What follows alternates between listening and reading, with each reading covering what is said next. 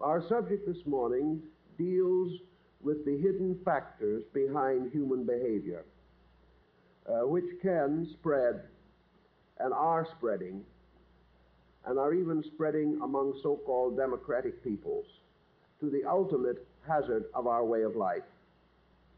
This situation is sufficiently real and serious for us to give it a great deal of thought. A large part of the world's problem today, unfortunately, originated with us. As we went quietly along our way, doing the things which seemed to be opportunistic at the moment, we forgot the tremendous psychological influence that America has had upon the entire civilization of mankind. We have overlooked our responsibilities as enlightened examples of a way of life. As a result of this, we have created around us groups of persons who envied what we had and were determined to acquire, in their turn, these privileges and advantages. With this envy, there was naturally a more careful consideration of our methods. And this consideration has led to a great deal of the trouble that now broods in the world.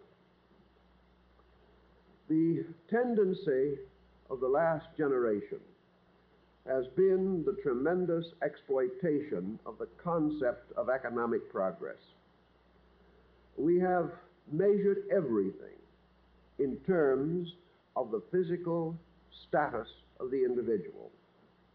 We have sacrificed a great deal here to advance our economic development. And one of the principal things that we have sacrificed and are sacrificing is our ethics. And as our ethics go down, our ambitions and our selfishness correspondingly increase.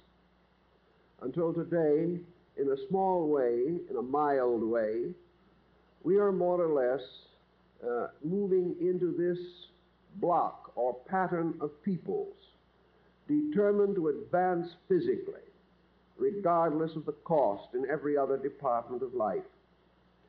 This determination, probably with us, has no single focal point. It is not the result of a definite indoctrination on the part of leadership. It is simply man's own natural selfishness gaining greater and greater control of his conduct. The individual has gradually weakened those parts of his character by which he was able to direct his efforts with a certain measure of cultural integrity. The loss of this integrity, in this nation particularly, bodes very ill for the future. It warns us definitely that consciously or unconsciously we are aligning ourselves with forces in society which we do not admire and whose actions we regard as reprehensible. So let us think for a moment of the policy which has been used in practically all of the totalitarian states of the world to accomplish what might be considered a general change in human character.